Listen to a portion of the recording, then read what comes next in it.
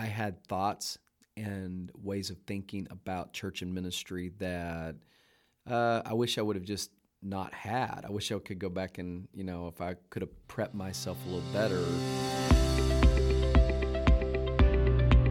You're listening to an ongoing discussion on life, leadership, and ministry.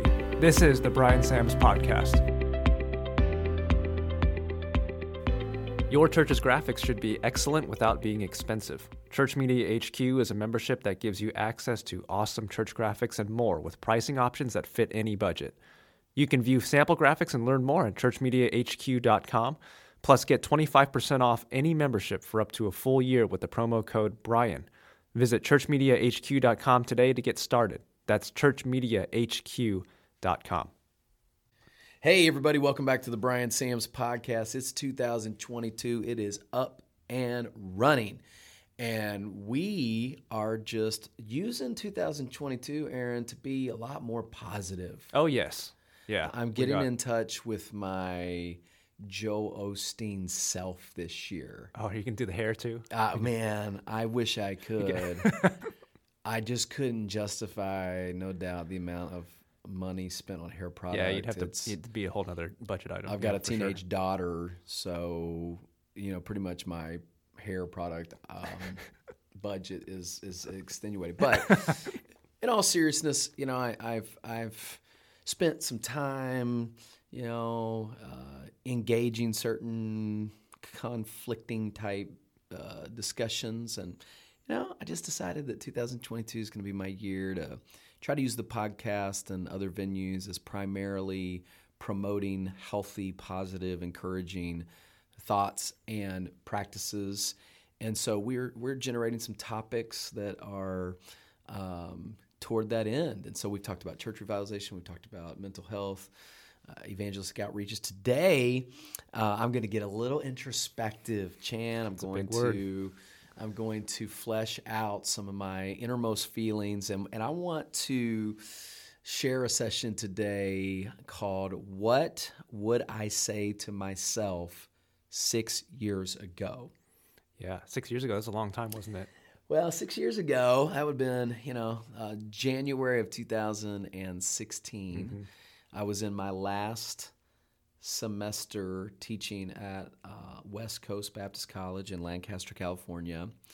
Had already had the discussion with pastor and was on my way toward becoming a lead pastor. And so obviously during that season, I was prepping, planning, looking. Of course, 6 months later, I'm going to be the senior pastor at then Harvest Baptist Church in Jacksonville. Mm-hmm.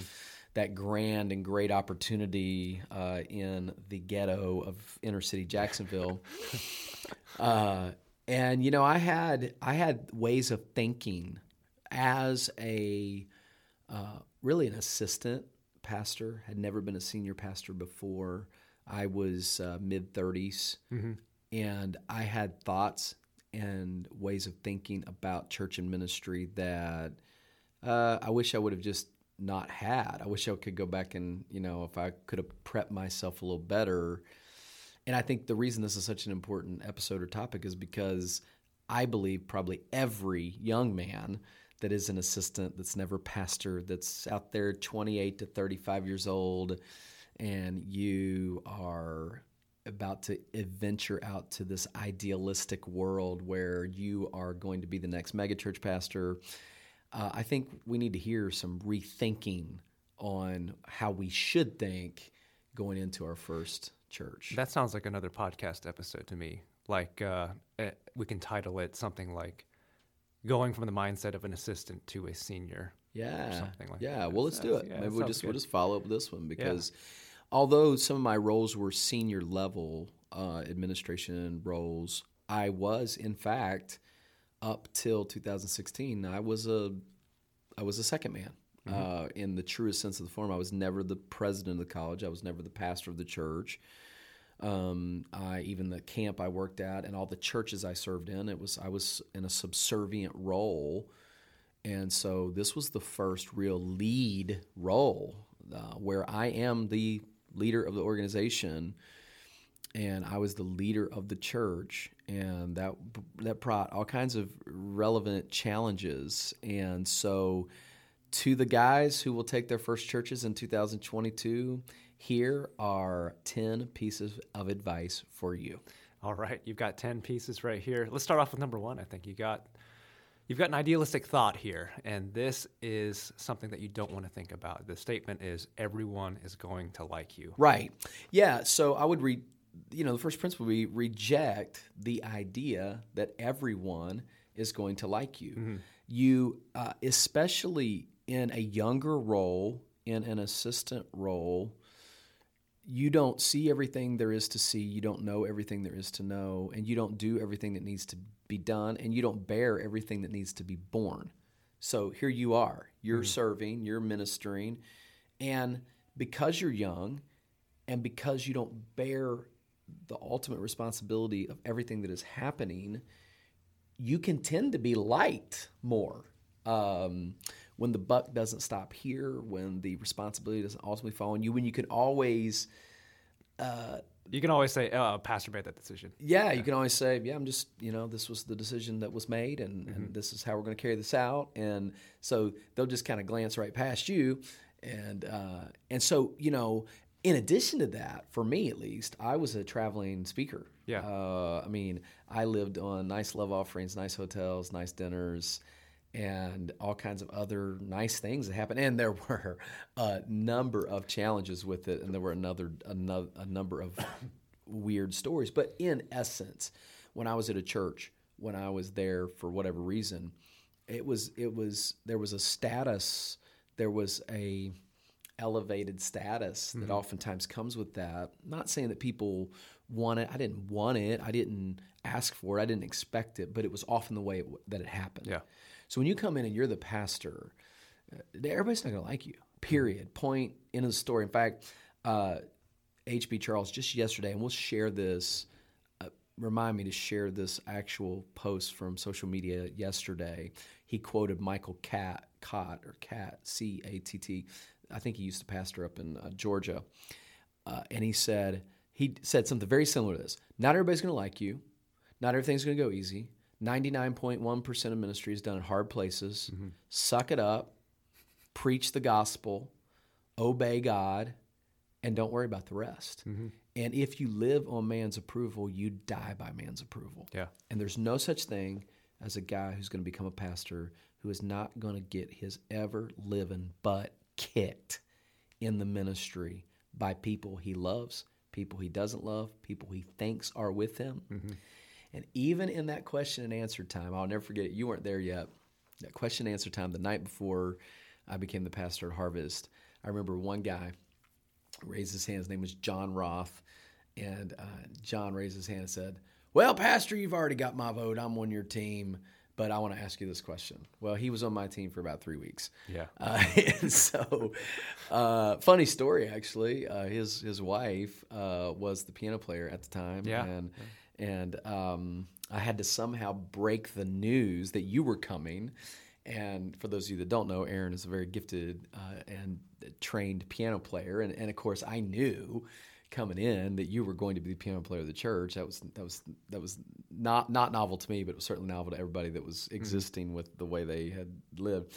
And I remember the first night you came, I said to you, hey, tomorrow morning I want you to play the offertory. At that time, pre-COVID, we were doing the offertory, and you did some arrangement of Wonderful Grace of Jesus. I think you either made up, arranged yourself, or learned. I can't remember. I got it from somewhere. Okay, but man, I will never forget that. I was sitting on the platform, you were playing Wonderful Grace of Jesus, and you've touched every key of the 176 keys on the keyboard.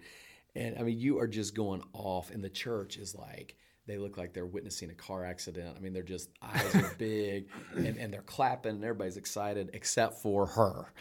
And then that night, I'll never forget this as long as I live. This is a true story, by the way. Aaron, you had I forgot about this. You remember that? This is great. Yeah. You had like a line of people like, hey, I want to play this, I want to sing this, I want to do this. And so I remember that night, you were up on the platform running through a piece of music with a woman who had a really nice voice. And she was singing a really powerful, big song. I think it was This Blood, I think, if I recall. Mm-hmm. And, of course, they haven't had music like that in a long time because they didn't have the ability. Well, I'm sitting in the front row talking to people, and I'll never forget this woman stood up in the middle of your performance, and she had handfuls of tissues, and she just yelps through tears at the top of her lungs, "I'll never be that good!" And she ran out of the auditorium. And at that point, I had not taken away her playing the keyboard. It was a tragedy, but I said all that to say the then worship director came up to me and said, "What are we going to do about that?" And I said, "We're not going to do anything about that. What we're going to do about that is we're not going to expect that everybody likes everything we do and everything. And if you live paralyzed like that, you're going to struggle. Yeah. If you have a craving for man's approval, you're going to have a hard time pastoring." Yeah. So not everybody's going to like you. No, that's good. Definitely not. That's good. I mean, as great of a guy as I am, I recognize that. I'm kidding. Just in case. Yeah, so it's just true. I don't care how nice you are. I don't care how soft you are. I don't care how hard-nosed you are. I don't care what your personality is. You could be a guy like Jim Shetler, the world's nicest human, and it's just not everybody's going to like you. It doesn't matter. Yeah. The second thing you have written down here, this is another ideal that a lot of guys have, younger guys, is that a bigger church is a better church. New levels, new devils. Every church has problems. A church is not better because of its quantity. A church is better because of its quality. And the things that mark a healthy church, and I would highly recommend you reviewing 9 Marks of a Healthy Church by Mark Dever. I certainly don't agree with Mark Dever on everything. I'm probably on the opposite side of a certain number of things with him. And I think there's some areas he's too stringent on, which we've addressed in the podcast. But 9 Marks is very strong, and it's a compelling, better metric for what is healthy. Our church was at its worst when it was at its largest. Our church is not as large right now as it was in 2019. And yet, I think, in my mind, coming out of a high-powered, highly evangelistic, aggressive growth type church model, mega church, I thought that's just what you want. That's just what you should do. And so along these 6 years, I have focused more on church health than church growth through expository preaching, through Christ-centered worship, through grace-based applications of principles in Scripture, through church discipline and limited church membership and all those things that are central to a healthy church. I do think our church is healthier. I think our church is better. I think we're far enough removed from when we first started to say that we can see the fruit now. It actually is working. The types of questions that we're getting from people versus the types of questions we were getting 4 years ago even. I just had a lady message me the other day and she was digging deeper into Genesis, and she's trying to figure out, was there really historical Adam and Eve, and what are the implications of him ruining the sin nature if there were other humans around. And I just got the opportunity to explain to her, well, we believe in historical Adam and Eve, and here's the implications for the federal headship and all these other things about sin nature, and she was eating it all up. It was great. Yeah, people are, I would say there's a general hunger for and interest in the Scripture. Yeah. And that to me is the most thrilling thing. And I want more people to be saved. We're baptizing this coming Sunday as we're recording this. We have seen multiple wonderful life transformation things happen, but I think the thing is going deeper and the foundation is getting stronger. And it just leads us into number 3 because it just fits. Number 3 is, if you could tell yourself something 5 years ago, 6 years ago, it would be pray for slower growth. Yeah, right. Pray for slower growth. I shared this article with our team a long time ago, and I don't remember who it is. We'll look it up and share it. Reasons why you should pray for slower growth. And there were a lot. I didn't agree with all of it, of course, but the last point, why should I pray for slower church growth? And the answer is because I will become a better pastor in time. I was not a great pastor in 2016. I was a rambunctious, bowling ball kind of grab the bull by the horns. And in some ways, Aaron, I think we would agree that it's kind of what it needed. at the time. Yeah. The Brian Sams of 2016 would not be the best Brian Sams in 2022 for the church that exists in 2022. However, I think my aggressive drive for church growth did not produce ultimate long-term fruit. When you think of ultimate, I mean, in 6 months after my first day, we had our first friend day. Mm-hmm. And there were like 280 people there? Yeah, there's like 300, I think. Yeah. Almost 300 people in attendance. And we were like, oh, let's go. 40-some adults profess faith in Christ. Mm-hmm. Every room in our church building was filled with people and children and bus crowd. And I mean, it was just a humongous day. We didn't have the people to facilitate it. We didn't have the mechanisms in place to follow up. We didn't have a clear discipleship plan. We didn't have clear classes and means of it. We just didn't have it. Mm-hmm. The best we could do was baptize as best we could and preach on. And yeah, we picked up steam. We picked up momentum. But at the end of the day, you should pray for a slower growth because you'll be a better pastor in time, but also because disciples are not mass produced. Mm-hmm. And so I think it's Rayner that suggests that healthy growth might look like about 10% per year. Mm-hmm. Okay, so the average, the median Baptist church in the country is 70. Now median's different than average. It's a little higher in average because when you bring mega churches at center in, but where the scales tip is 70. So that's the median tipping point. Half churches are lower than 70. Half churches are higher than 70. So you're out there and you're in this median age, which is most people. Okay, so that means 7 people. Mm-hmm. Well, that doesn't sound very exciting to most people. We saw 7 people saved and baptized and discipled. For us, it'd be about 25 or whatever. Yeah. Okay. Well, that doesn't sound very exciting. But I guarantee it's more manageable. Yeah. It's more likely to have teeth that sink in and stay sunken in. Yeah. And I think that's the deal. So if you're out there and you're a young guy and we're getting ready to launch a new pastor out into a church revitalization up in Georgia, I'm hoping he takes this. Mm-hmm. I'm hoping you're not looking to change that 40 into 200 in 2 years, mm-hmm. where it's not going to be what you think it's going to be. Yeah. So pray for slower growth. That's good. Next statement is make personal investing a bigger priority than public ministry. Yeah, so public ministry meaning the pulpit is, okay, the pulpit's always a baseline of ministry operation. Mm-hmm. It's, if you're a pastor, the pulpit is there. But I did not invest intentionally in people in a discipling, mentoring format in the first couple years like I have in the last few years. And the fruit is unbelievable. And even now, it's even more concentrated. I remember I already had articulated some of this stuff, but Kurt Skelly shared a session at a conference I was at recently where he talked about essentially your priorities, what are pastoral priorities, the focus of a pastor. And I clarified this in my church, but now I'm actually doing it. And that is, I preach the word, I pray for people, and I develop leaders. Mm-hmm. That's in the core. Those are my core values as a pastor. It's what's making me get up in the morning. It's what I do. As soon as we get done recording this episode, I'm going to go meet 2 lay elders in training.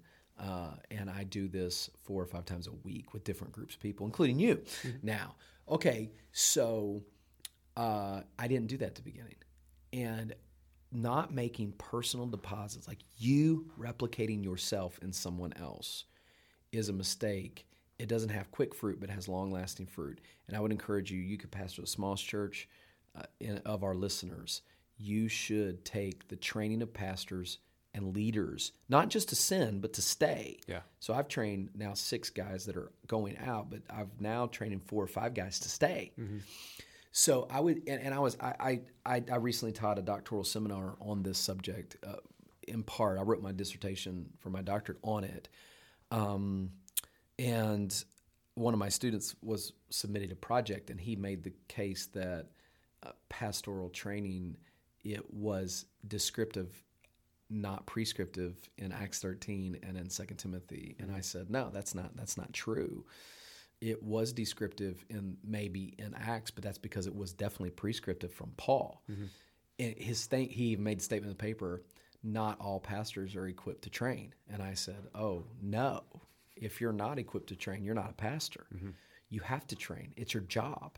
Ephesians 4, equip. Yep. So I think you need to have that mindset. A lot of guys I know don't. A lot of guys they're looking for a curriculum. You don't need a curriculum. You need personal touch with people. So I would definitely have done that more. Yeah, that's good. Next, we have trust more in the Holy Spirit than in my pulpit persuasion. Yeah, so I would say that I always understood the necessity of the Holy Spirit for preaching, 1 Corinthians 2. I would say that I'm more conscious now than ever that if I'm going to be the regular, plodding, expositional preacher of the Bible with depth and breadth in my preaching, I have to be more aware of depending on the Holy Spirit for both text selection, individual sermon movement. Like this week, as an example, I'm preaching on John 6, the follow-up from the feeding of 5,000. And months ago, I had titled the sermon a certain way, even had a graphic made about it. And then when I really started digging in the text and praying and working through it, I got led a completely different direction. That's the dependency on the Holy Spirit. I'm not depending on even my speaking ability. I mean, any pastor has a level of speaking ability because it's part of the call, apt to teach. But for me, I think that I have worked really hard at preaching, and I try to do it as well as I can. And with my gifting and personality and the training, I think that a lot of people have said to me they think I do it well. And I don't feel that way. I hate listening to myself, and I make 100 mistakes every sermon. But it's very easy if you have a gift or you have some training to think that You can just I'm just going to wing it. I can do it. People are going to listen to me, but it's much more than that. Oh, yeah. And you need to be consciously dependent on the Holy Spirit. Yes. Next, be more welcoming to church transfers. Oh, man, I was so bad at this at the beginning. I mean, I basically see a visitor walk in the door with a suit and stuff on, and I just get mad. I mean, I don't know if you remember some of those. Yeah. In the early days, I'd just say stuff like, "Blood, you're not going to come in here and ruin what we got." Just so stupid. Look, okay, here's what I've learned. God will use certain church transfers to really be a blessing to you. That's number one. Number two, not everybody right now is in the right church. They're just not. For all kinds of, it doesn't have to be bad. And then number three, if I freely receive, I should be willing to freely give. Meaning, and I know we're getting to this in a minute, so I don't want to jump ahead of myself, but when people transfer, when people want to leave my church, I don't try it. I don't make a big deal out of it. It almost used to feel like betrayal. Yeah. What's wrong with you? Are you kidding me? No, it's just God. God's bigger. God's greater. And so as I look at transfer members in, I have to view them as a gift from God. Now, I will say this. I don't heavily pursue church transfers. Guy walks in the church. Hey, how you doing? Did you just moved to Jacksonville? No, I've been in Jacksonville 20 years. Oh, I just know. I mean, I can tell if he's a guest. I can tell if he doesn't go to church. Yeah. But, somebody walks in, suit and tie, sport coats, Yeah. got a Bible with them. Yeah. I've lived in Jacksonville 20 years. Well, you're coming from another church. Yeah. And I had this conversation with a guy named Brad, who's a faithful member of our church now. It was a member of a church not too far from here. And we had coffee multiple times before he joined. And I said to him in that final coffee about this, I said, Brad, I'm not going to persuade you. I'm not going to push you. And then he looked right at me and said, I wish you would. And I said, well, I mean, now if you are asking me to, fine. But I'm not trying to dislodge you. Yeah. So, but I think it's an attitude issue. I'm not going after people's members, but if God is directing somebody into our fellowship and it's of him, and it's good, and they're good, faithful people, I would be crazy to not welcome that. Now, I will tell you, I hope you won't get too comfortable, though, in just letting your church exist through church membership transfers. I think that's dangerous. But to just have a negative attitude, I think there's a general negative attitude. You almost see, my church grew by 10% last year. Well, how many of them were converts? Yeah. I'm like, look, really, man? Is that all you can come up with? Is that really the only way? Is the only thing, I think this was a mistake I made, the only thing I'm supposed to be doing is reaching people? No. I'm supposed to be discipling people. Mm-hmm. If that means I can disciple somebody else that's coming to me who's already trusted Christ as Savior, why would I reject that? Yeah. Why would I have a problem with that? That's good. Next statement we have here is perhaps take a little long of a break between ministries. Oh, my. I left Lancaster in May, and I had a full preaching schedule. That's right. In fact, I preached every week. The only week I had open in the summer of 2016 was a Sunday in June, which was a Sunday that Harvest basically begged me to come just as a preacher.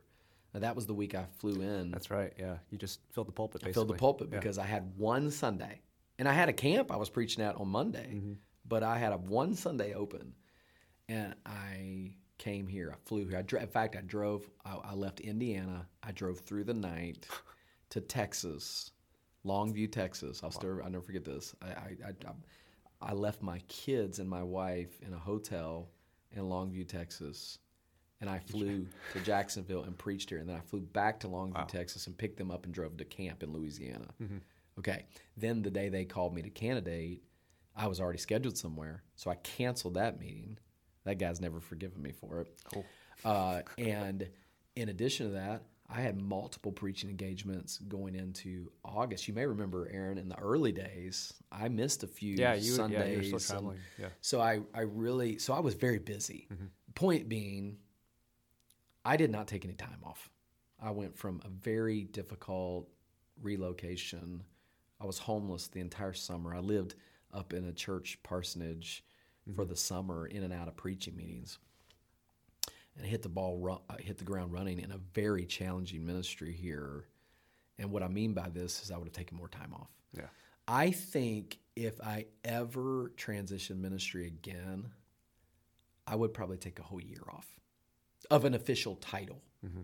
I would sell my house. I would schedule some preaching engagements to hold me, and I would not take an official leadership position. And a year might be a stretch. That's probably idealistic, but I would take a very significant break because, guys, listen, when you transition, there's a lot of stuff that's going to happen. Your family's going to become unstable. It's going to be hard on your wife, no matter what. Mm-hmm. It's going to be hard on you.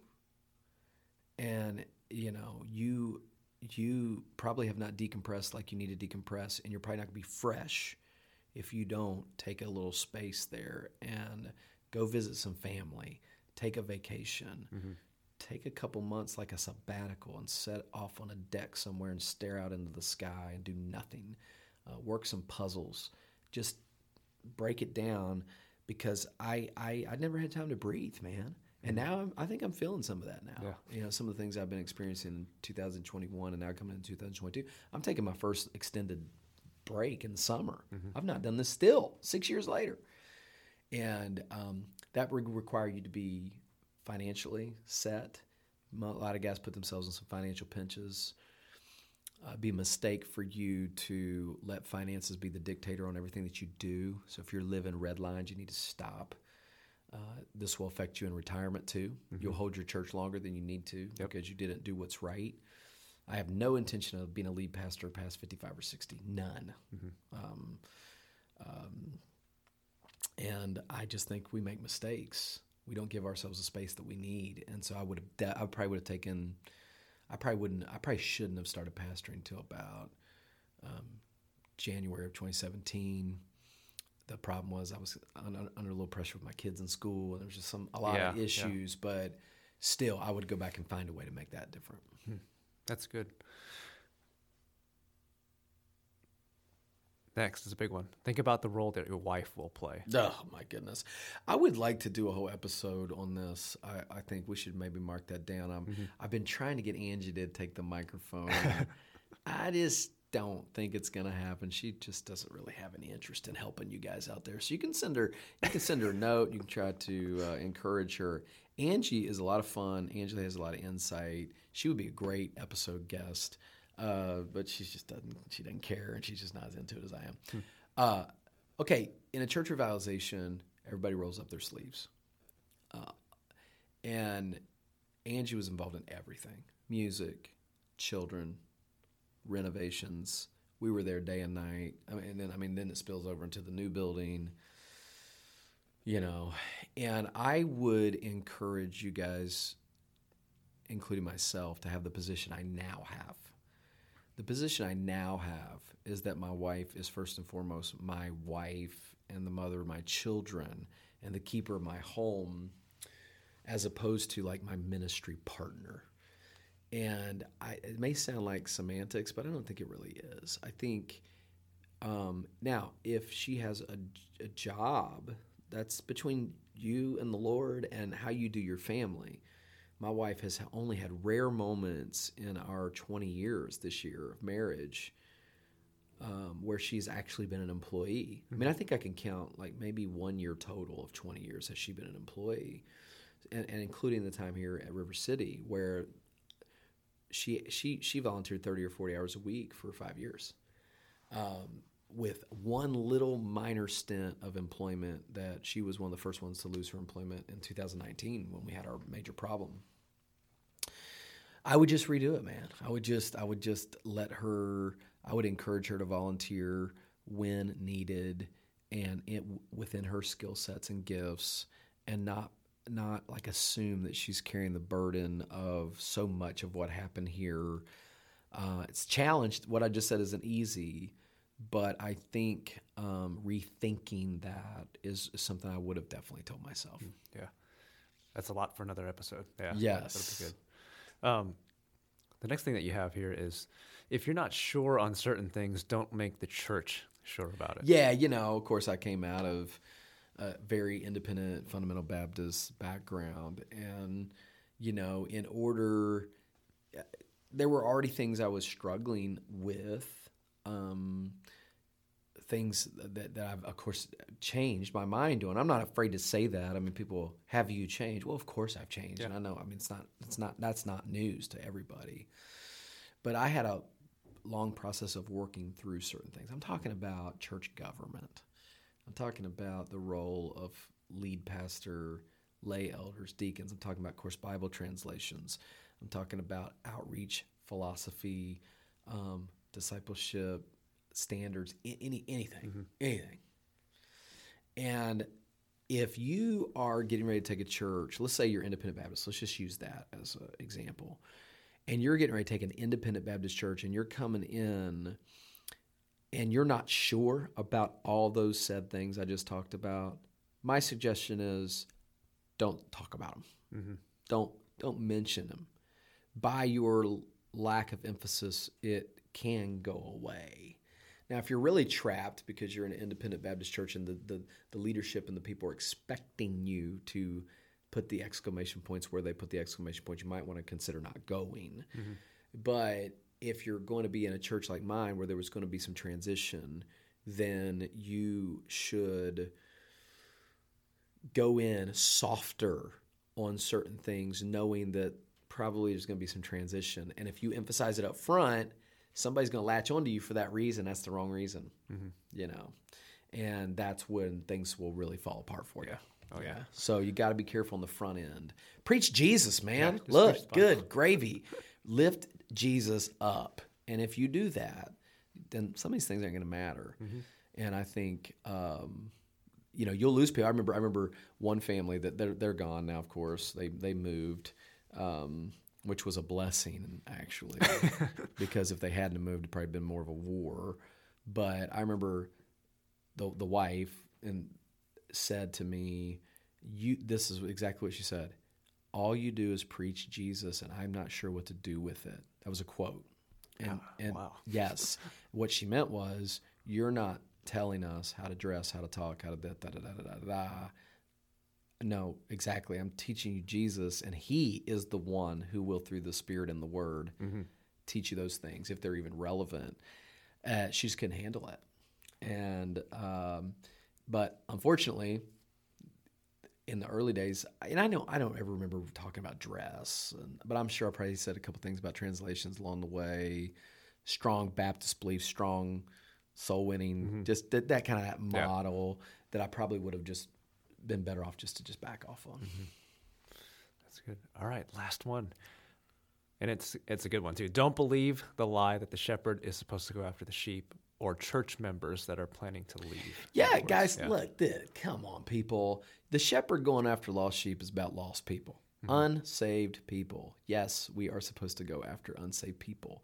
But I've even heard guys share with me stories of leaders in their church telling them it is their responsibility to go after members who are choosing to leave. That is not what the going after lost sheep metaphor is about. I have just come to this conclusion. We are in a really different age where most people are going to leave your church and they're never going to tell you. I could tell you story after story after story after story after story after story of people that ghosted me, and I, to this day, cannot tell you what happened. I mean, like right now, there's a handful of people, and I'm like, what happened? Thanks for telling me. And guys that I mentored, poured my life into, gave opportunities, and just boom, gone. And what am I supposed to do? Chase them? You left. Yeah. You decided that you were going to leave. Do you really think it would change your mind? If you didn't have the courage or the concern to sit down and talk out maybe something that you're struggling with, then why am I going to, on the back end, try to drag you with a chain back into the fold? You're out of the fold. You're gone. You were gone before that. Pastors waste a lot of time doing that. If people are going to leave, they're going to leave. Ain't nothing you can do about it. Yeah. Best thing to do, love Jesus, love who's there on Sunday. People come into your life for a reason, for a season, and for a lifetime. There's no way to avoid that. It's friendships, work relationships, college relationships, high school relationships, for a reason, for a season, or for a lifetime. I have to just embrace the race, man. I just have to know it. I just have to live in the now. This is the thing, man. One of the things God's been just hitting me about this year, I just sometimes miss the now. Who cares? Who cares who left? That was yesterday. Who's going to leave tomorrow? I don't know. Who's going to come tomorrow? Who's here right now? And what am I supposed to do? Preach the Bible, pray for those who are here right now, trusting God with the results, not being all tore up. And young pastor, I'm going to tell you right now, you're going to take it personal. You're going to get upset about it. You're going to lose sleep over it. And I'm trying to tell you right now, don't. Yeah. Because it's going to happen. That's good. Dear younger me. There it is, Chan. Hey, you're still young. You're still young. I don't know, Chan. I'm not, I don't think so. I mean, I was talking about a member of our church this morning with Angie, and for a couple of reasons, certain things we were talking about, and I said, you know, what's frightening is he's about 10 years older than me, and that makes me feel really old. So I'm not really in the young category anymore. I'm straight middle aged, man. I mean, I am middle aged right now. Hey, well, as the old King James says, the hoary head. Right? I've got the hoary chin. Yeah. Really, that's what's going on. Well, guys, thanks for joining us today. I hope this episode was helpful. Give us some feedback at briansams.com, or reach out to us at the email addresses, phone numbers we provided for you. God bless you guys. Have a great rest of your week.